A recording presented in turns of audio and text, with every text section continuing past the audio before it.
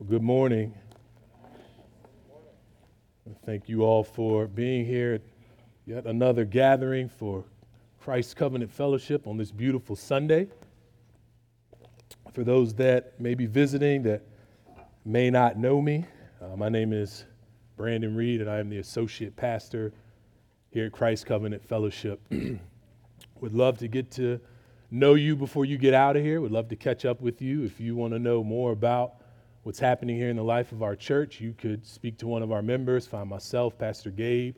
Our lead pastor, Pastor Tyler, is actually not here this week.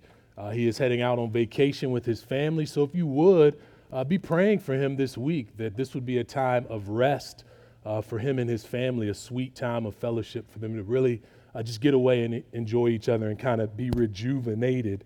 If you have your Bibles, and I hope you do, turn with me to Amos chapter 3.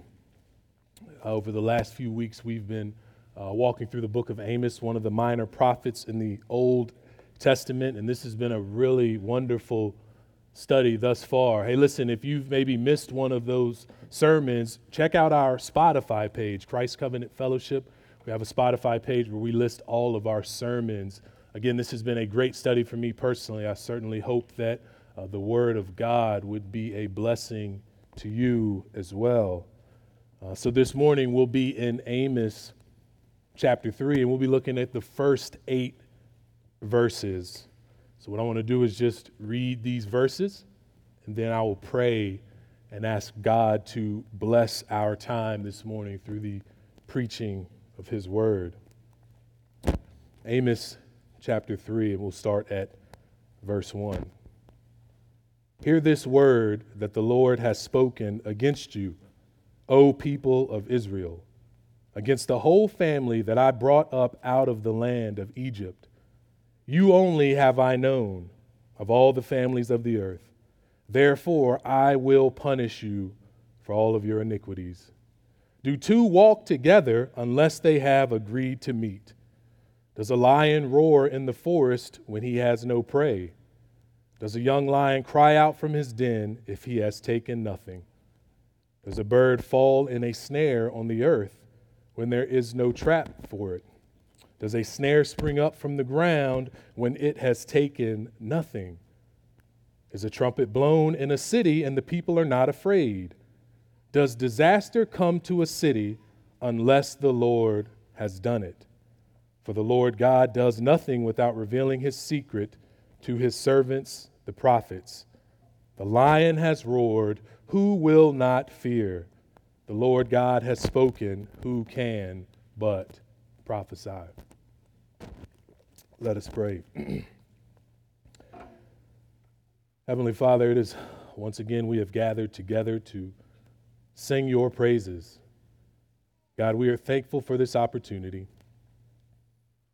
God, as I share from your word, as I preach through this text this morning, God, I ask that you would be at work, that your Spirit would be in this place doing what only you can do, opening our hearts and our ears and our eyes to receive the truth of this word, of this text. God, that you would do the work of bringing the lost to salvation, of changing hearts, drawing sinners to repentance. Father, unless you move, unless you intervene during this time, my speaking is useless. So God, I ask that you would do an incredible and miraculous work in and through me this morning, and that Christ Jesus would be glorified. And it's in His name I pray. Amen. Amen. Holy, holy, holy is the Lord of hosts. The whole earth is full of His glory. I'm sure most of us in here are familiar with this declaration from Isaiah chapter 3. We remember the vision of the prophet Isaiah, the scene that takes place within God's throne room as he's surrounded by these angelic beings who continually sing the praises of this thrice holy God. You see, the Bible consistently reminds us of the reality that God is holy. But what does that mean? What does it mean to be holy? You see, when the Bible says that God is holy, this really speaks to God's otherness, the fact that God is just altogether different. This is referring to God's worth, his perfection. We have to remember that God is a God that is set apart, a God like no other, a God who is unlike anything or anyone in all of existence. And as the people of God, those that have been saved and set apart, we too are called to be holy. You see, through this written and revealed word, through the holy scriptures, God consistently challenges us as believers to a life of holiness. Just a few examples, and this is not an exhaustive list by any means, but just a few. Leviticus 19:2. Speak to all the congregation of the people of Israel and say to them, you shall be holy, for I, the Lord your God, am holy. Leviticus 20:26. You shall be holy to me, for I, the Lord, am holy, and have separated you from the peoples that you should be mine. 1 Thessalonians 4:7. For God has not called us for impurity, but in holiness. 1 Peter 1:15-16. But just as he who called you is holy, so be holy in all you do. For it is written, be holy because I am holy. I think the point is clear. God is concerned about the holiness and the purity of his people. There's an expectation amongst God's people to conduct ourselves in a particular fashion, to live in a manner that sets us apart from the rest of the world and ultimately speaks to the divine glory of our God. But the Bible doesn't simply remind us of this exhortation to holiness, but the Bible takes great care to inform us that a holy, righteous, and just God must look upon sin and punish it. It's one of the realities that we find from the scriptures is that God, who is holy, this just and righteous judge, cannot excuse or pardon sin. If God were to look upon sin and let it pass over and excuse it, he would be defying his very nature, his own divine character. Now, from what we've read in Amos 2 and some of the study we've done over the past couple of weeks, we certainly understand that Israel's neighbors, those outside of the benefits of the Lord's covenant promises, we understand that they will face punishment and judgment. But the question for us becomes this: as the people of God, those who are set apart for God's good pleasure, can we too face the displeasure and the anger of God? As those chosen for redemption and restoration, are we still subject to God's punishment? Now, if we're speaking of God's eternal punishment and judgment, then I would answer that question with a resounding no, right? And we'll go to Romans 8:1 reads, there is therefore now no condemnation for those in Christ Jesus. Man, praise God for that reality this morning. That in Christ Jesus, we are eternally secure. Amen? Amen. In him we are forever recipients of God's grace, of his favor, of his love. Now, although that speaks to our eternal reality, we must also understand that even as God's people, as sinful human beings in covenant relationship with him, we are still capable of facing his anger, his displeasure. We are still subject to God's punishment and reprove. See, last week when we looked at chapter 2, we saw God proclaim the guilt of his people for their continued transgressions. And as we look at the text before us today, we'll find that God, through his prophet Isaiah, not only continues this indictment of his people, but he pronounces judgment. He warns them of a punishment that is to come. So what I want to do with the time we have together this morning is I want to look at three things, right? I have three major points that I want to make. Now, there'll be some what I'll call sub-points along the way, a couple of observations under each of these categories that we'll look at, but I have essentially 3 points that we'll use for an outline this morning. Excuse me. And number one, the first thing we'll look at is that God has the right to punish his people. God has the right to punish his people. Number two, God has the ability to to punish his people.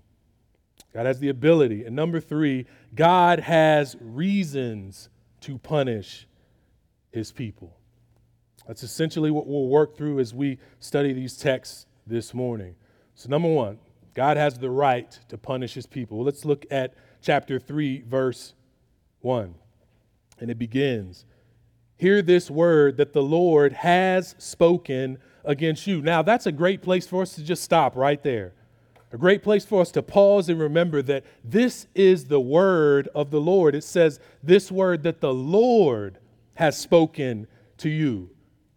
This is the sovereign ruler and creator of all things. These are not the words of Amos. These are not the words of a man. This is Yahweh, the Lord God, speaking to the nation of Israel. That's a stark reminder that the Lord is speaking here, and that should prompt the nation of Israel and us as readers and hearers of this word to pay close attention to these words.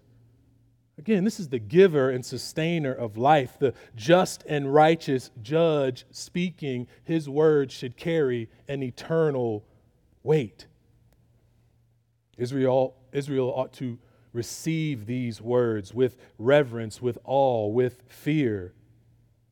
Verse 1 again said, "Hear this word that the Lord has spoken against you, O people of Israel." So who is the Lord speaking to? He's speaking to the people of Israel, the whole nation, both southern and northern kingdoms. And this is a people that enjoyed a special and unique relationship with God. They knew this Yahweh God, the Lord of all creation, the ruler of heaven and earth. They knew him in a personal and an intimate fashion.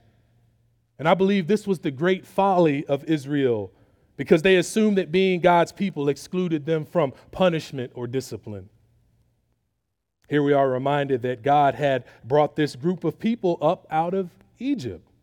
This is God referencing the Exodus, his great deliverance of his people. See, he had brought them out of slavery and captivity. He had seen the plight of his people. He had heard their cries, and God, this great and glorious Savior that is God, he had acted on their behalf. He had delivered his people in the most miraculous manner, freeing them from captivity, guiding them into this promised land. So here's God basically saying, remember what I have done.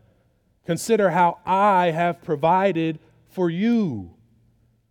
And again, this is a great place for us to stop right here, to just pause and reflect, to remember all that God has done.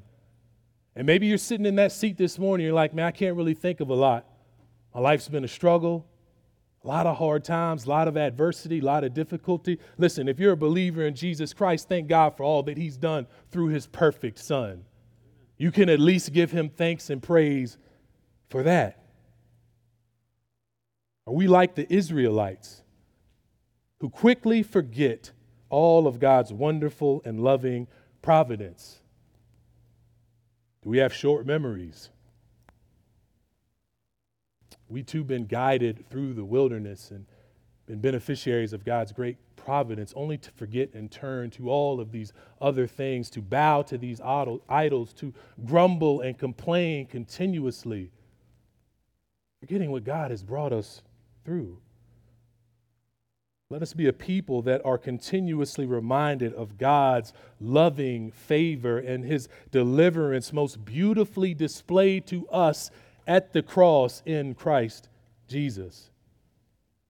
You see, the nation of Israel was in a wonderful position. They enjoyed great privilege as the people of God. They were God's family. In fact, in verse 2, it tells us that Israel was chosen exclusively among all the families, among all the people of the earth.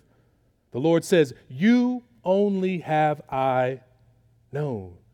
Now, the Hebrew word that's used there for known indicates a deep and intimate fellowship. It refers to being greatly acquainted with another individual, like a husband and wife would know each other.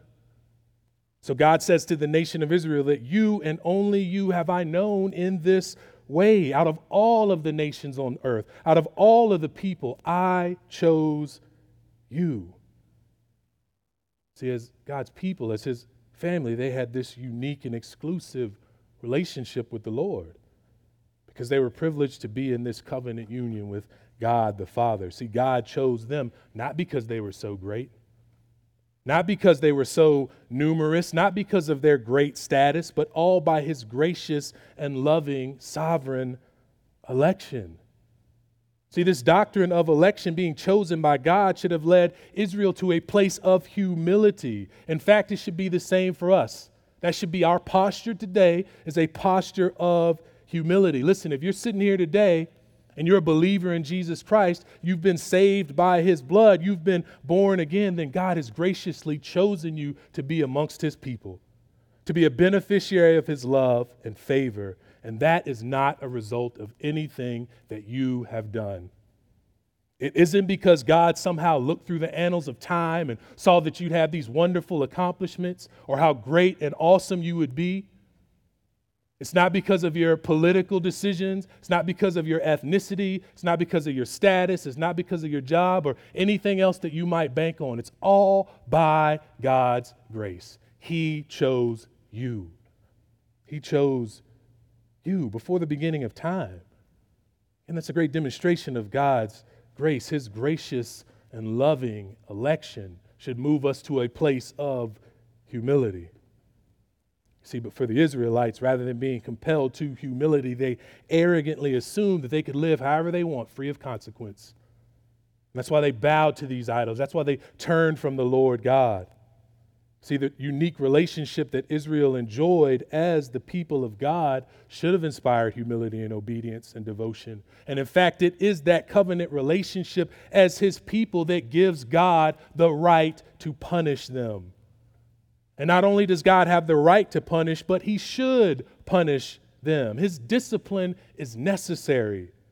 It's actually a very loving and good and gracious thing.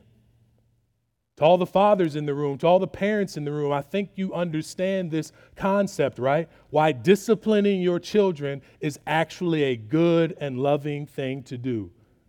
And all the parents in the room said, I hope they say amen, amen, right? You have to understand why discipline is loving. And we'll talk about this more in just a minute. If I see my children are making decisions that are detrimental to their health, to their future, to correct that behavior and for them to turn around, I'm supposed to discipline them. If I let them continue down a path of death and destruction, man, that's the most unloving thing that I could do. And if I can get that concept as an earthly father, as a sinful, flawed human being, how much more does God understand that concept? To discipline and correct his own. God disciplines those that he loves. Proverbs 3:11 and 12 says this, my son, do not despise the Lord's discipline or be weary of his reproof.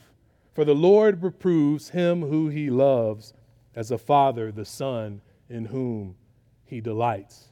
Or Job 5:17 says, blessed is the one who reproves. You ever thought about God's discipline that way as a blessing? Blessed is the one whom God reproves. Therefore, do not despise the discipline of the Almighty. Hebrews 12:6, for the Lord disciplines the one he loves and chastises every son whom he receives. You see, God enacting this punishment upon his people, Israel, is a blessing to them. It is really him being accountable to the covenant that he had made with them. This covenant makes his punishment necessary. He must discipline the ones that he loves, lest he violate his own character. And again, this is a good and gracious and loving thing. And here's why. Because his punishment, the punishment of Israel, is meant to lead them back to him. It is meant as a tool of restoration. It is intended to lead them away from sin and death and back to this God that gives eternal life. That's the point of the discipline, to restore, for you to turn around, to repent. Right? God's discipline is loving. And in fact, even God warning his people here prior to sending calamity upon them, man, this is an act of God's love and favor as well. He has proclaimed his judgment against his people through this prophet Amos, and he's warned them of the punishment to come. in hopes that they would repent, that they would turn from their sin and their idolatry and their corruption. You see, as his people, those who have entered into an eternal covenant with Creator God, Israel was subject to the Lord's discipline. He had the right to punish them. And we would be foolish and naive if we think we cannot arouse the ire of our Creator. We must not be so arrogant to think that we are deserving of some preferential treatment simply because we are eternally secure in Christ. Right? That would be like the child who thinks, oh, well, I'm daddy's favorite, so I can do whatever I want. It doesn't quite work that way. Yes, God has chosen us. Yes, we've been redeemed. Yes, we've been forgiven. Yes, we're eternally secure, but sin has consequences. We're still subject to God's discipline.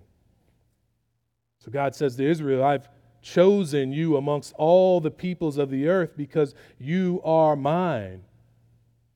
It is only you that I have known. I will punish your iniquities. Brothers and sisters, God has the right to punish his people.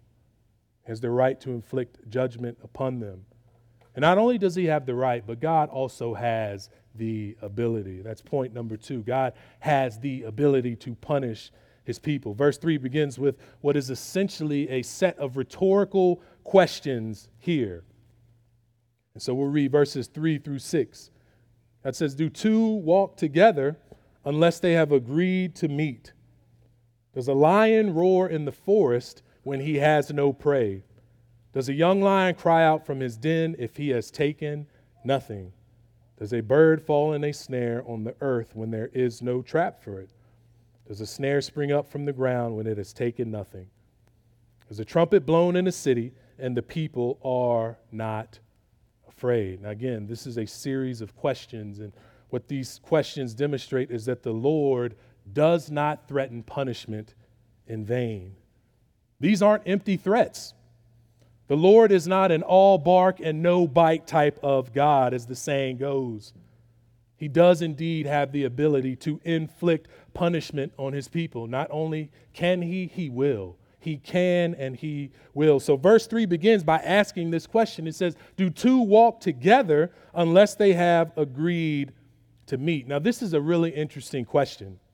And I believe that as we examine it, we find that this holds a great deal of significance for each of us. So I want you to think about something. Let's say I was planning to take a walk with Pastor Gabe, right? We're just going to go downtown on the Blackwater Creek and we're just going to take a walk together, right? Now, if we're planning to do that, the first thing that needs to happen is we need to communicate, right? There needs to be some sort of communication, whether it's an email, text message, phone call, whether we meet face to face and we say, hey, man, let's go for a walk, right? Then from there, we need to agree upon a date.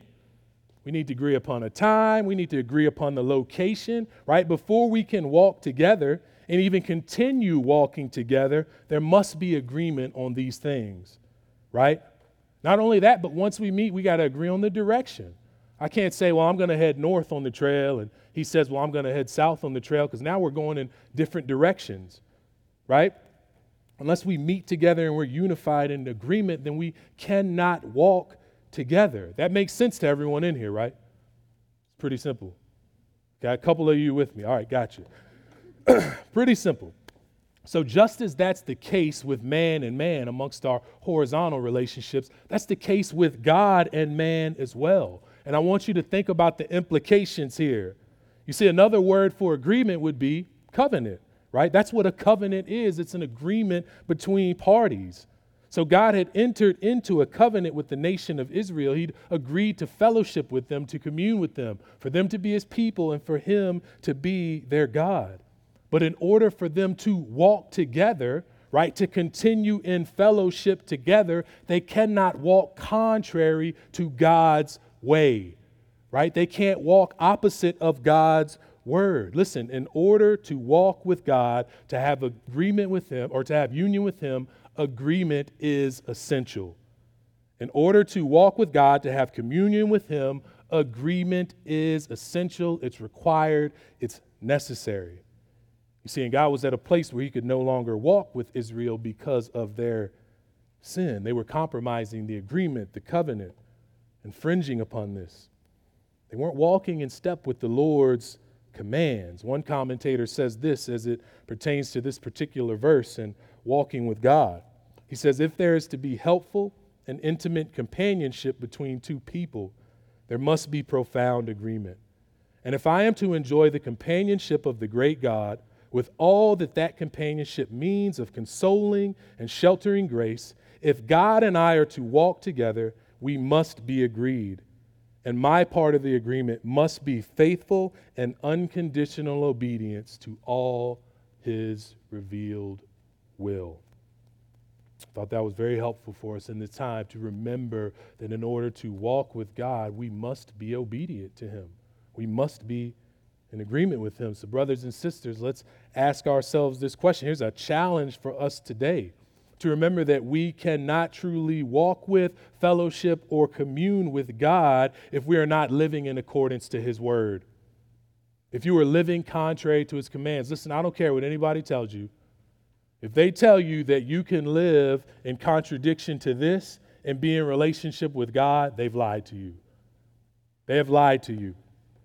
And Pastor Tyler talked about this a little bit last week. If we go back to chapter 2, verse 4, God indicts Judah for rejecting his law. But that indictment, that rebuke, isn't exclusive to the nation of Israel.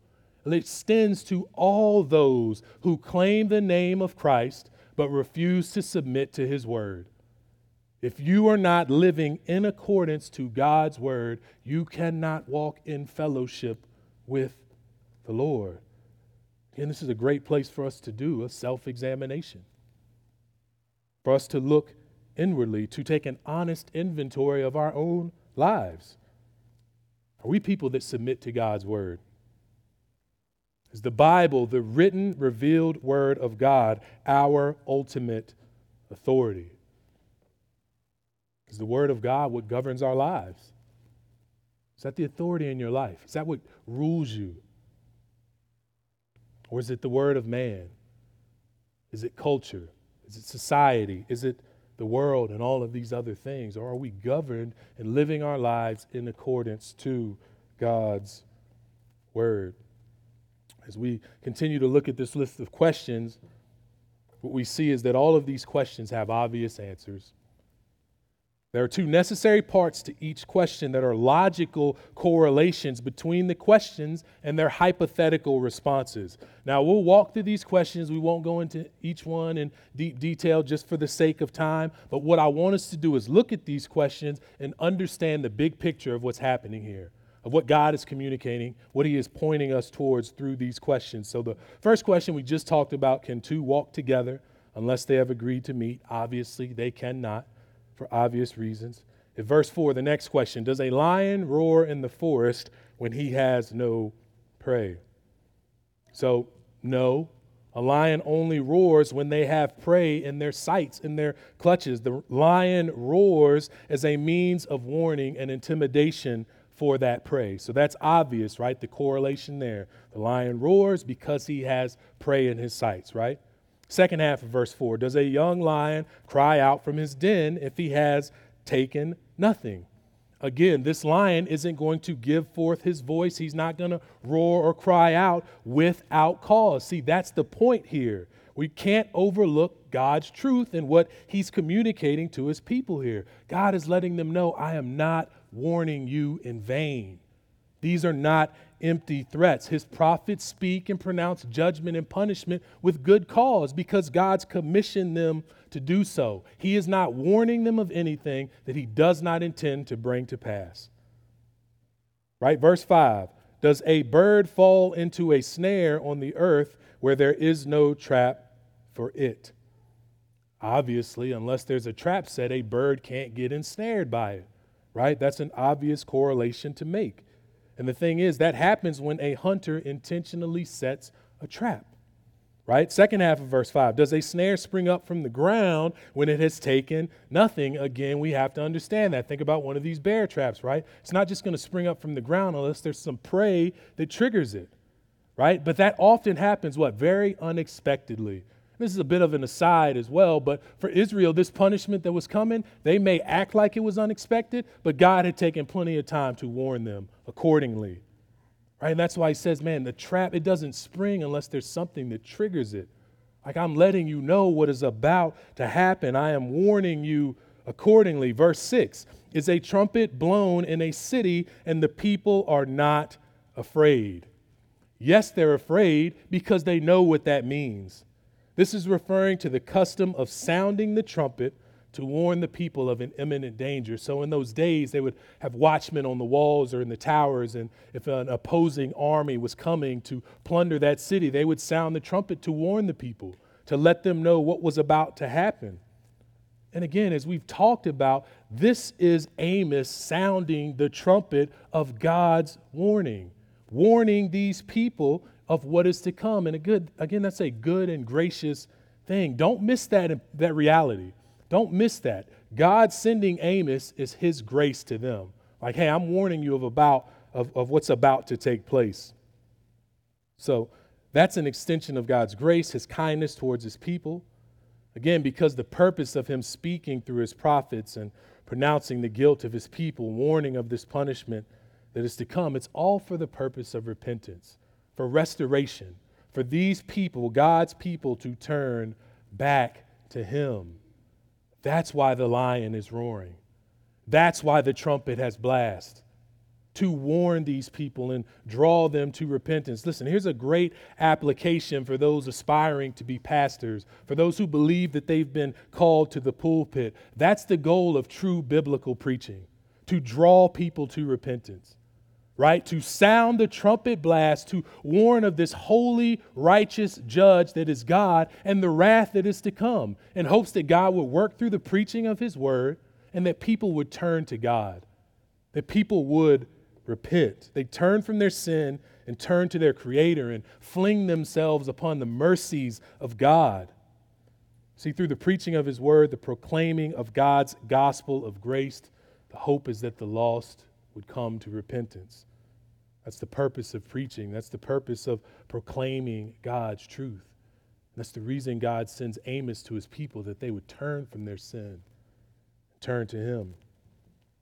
As we look at those first 6 questions, they're all really leading to question number 7, which is found in the second half of verse 6, and it says this: does disaster come to a city unless the Lord has done it?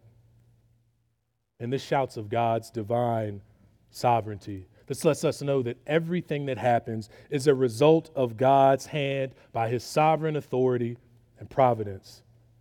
Now, there are a lot of Christians who will wrestle with a text like this because it's very unsettling.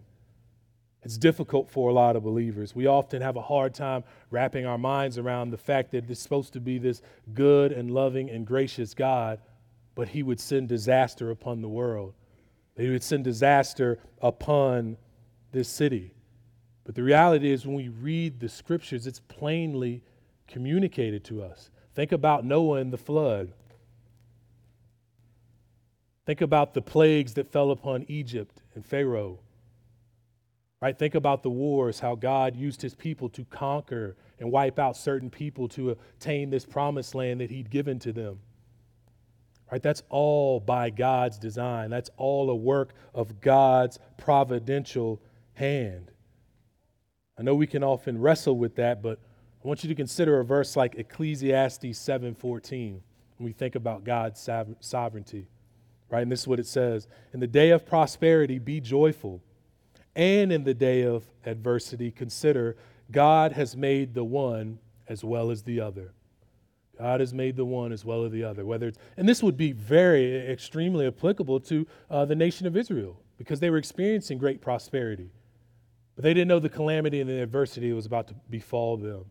Say, hey man, God's responsible for both in his great sovereignty. Now, I want to be clear here. This is not saying that God is the author of evil. Okay, that is not what we're saying. God is not the author of evil or sin. That would be an incredible contradiction to God's divine nature. Along with that, we also can't make a direct one-to-one correlation for every disaster that falls upon a city isn't necessarily God's judgment. So you can't, for example, look at Hurricane Katrina and say, well, all the people in New Orleans must have been sinning, and that's why God sent that disaster upon them. That's not what we're saying here. But what I'm saying is when judgment falls upon a city, when this judgment comes upon Israel, it's not coincidence, it's not a natural disaster, it's not a chance happening. God has let them know this is by my hand. Judgment is coming upon you because I've deemed it to be necessary. Listen, we got to understand this text and what's happening here. This is Amos speaking to God's people, but this is the lion roaring. This is God warning his people of what is to come. And God's people should have known that God had every ability to carry out these threats. They should have known that God's miraculous power, look, they'd seen that on display again. He had rescued them from captivity. They should have understood the plagues, the power that God had. He displayed time and time again. They knew God's infinite capabilities. The Lord was sure to inform his people through his prophet that disaster was coming. That they must repent. They must turn to him, and it was coming by his hand. Verse 7 says this, "For the Lord does nothing without revealing his secret to his servants, the prophets." This reminds us that nothing is coming upon man that hasn't already been revealed to him. At that day and time, God spoke through his prophets, right? How does God speak to us today? Right here. So there's nothing that is coming upon man that should be a surprise to us. God has clearly given us his counsel, his word. We know what to expect. And what does the Bible tell us? That a day of judgment is coming for every single human being. All of mankind, every man, woman, and child. A judgment day is coming. Verses like 2 Corinthians 5:10. "For we must appear before the judgment seat of Christ, so that each one may receive what is due for what he has done in the body, whether good or evil." Acts 17:31, "He has fixed a day on which he will judge the world in righteousness by a man whom he has appointed. And of this he has given assurance to all by raising him from the dead." Matthew 12:36, "I tell you, on the day of judgment, people will give an account for every careless word they speak." Romans 2:16, "On that day when, according to my gospel, God will judge the secrets of men by Christ Jesus." The Bible clearly warns us of judgment that awaits. God's word is intentional about informing us of that judgment day. See, just as Amos shouts the trumpet blast to warn this people, God's word is clearly warning us. We must heed that warning and repent and turn to God. God's openly revealed the wrath that is to come. In verse 8, it says, "The lion has roared, who will not fear? The Lord has spoken, who can but prophesy?" I love this analogy of a lion. That God's word continuously describes him in this way. You see, just as a lion roars and strikes fear into the heart of his prey, this pronouncement, this warning on the nation of Israel should frighten these people. It should give them a healthy respect, a healthy fear and reverence for their great and glorious God. And this should move them to a place of repentance. And again, the whole point of this, the whole reason that God warns them of this judgment is because he has the ability to enact it, to remind them. That's the whole purpose of these questions, these analogies, these correlations. Look, God's not going to warn you and then not do anything. That's not in his character. He's not going to warn them and tell them to turn and then not do anything. His warnings are not in vain. So just as his people, we understand, right, because we're God's people, he has the right to punish us. And as Almighty God, he has the ability to punish us. Finally, number 3, God has reasons to punish us. And we've really seen this as we've looked at chapters 1 and 2. Specifically in chapter 2, we see God pronouncing the guilt of his people, right, Judah and Israel, for their sins. And there the Lord deems his people deserving of his punishment and wrath. If we go back to verse 2 here in chapter 3, God says what? He says, I will punish you for all of your iniquities. Now, I'm not going to spend time going back through all the specific sins, right? Pastor Tyler went through that last week. But it is evident that God has good reason to aim his anger at his people. And we know that God's people would indeed face destruction, right? They would meet the fate that he had promised them. However, one thing that we must remember is that God is gracious and merciful. So there is redemption. There is restoration.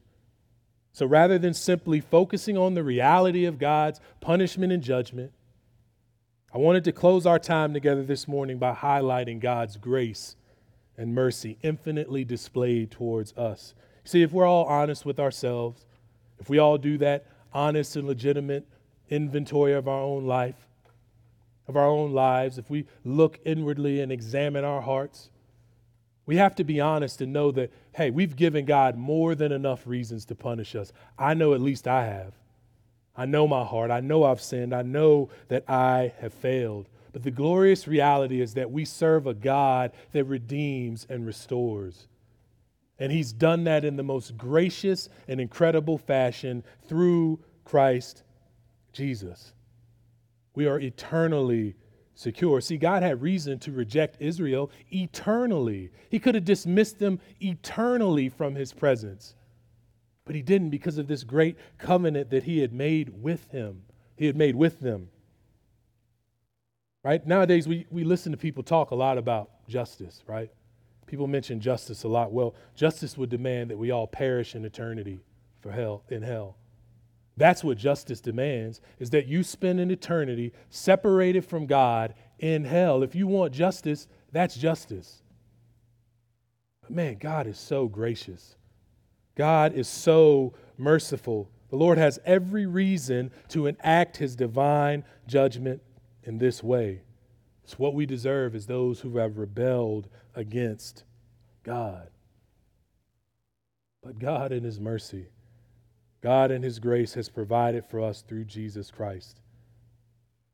If you go back to Genesis 3 and the fall of man, God speaks to the man and the woman, and he talks about the one that would crush the head of the serpent. You see, this is foreshadowing. This is God pronouncing the victor that is to come. This great covenant of deliverance for his people. And that victor, that deliverance comes through Jesus Christ. Again, brothers and sisters, the Lord has a million reasons to reject us and to wipe us away, to dismiss us from his presence forever. I love Isaiah 55:7 because it tells us that when we turn to the Lord, we find compassion and abundant pardon. See, when you turn to God, you don't find punishment, you find pardon. We find compassion, we find love, we find forgiveness.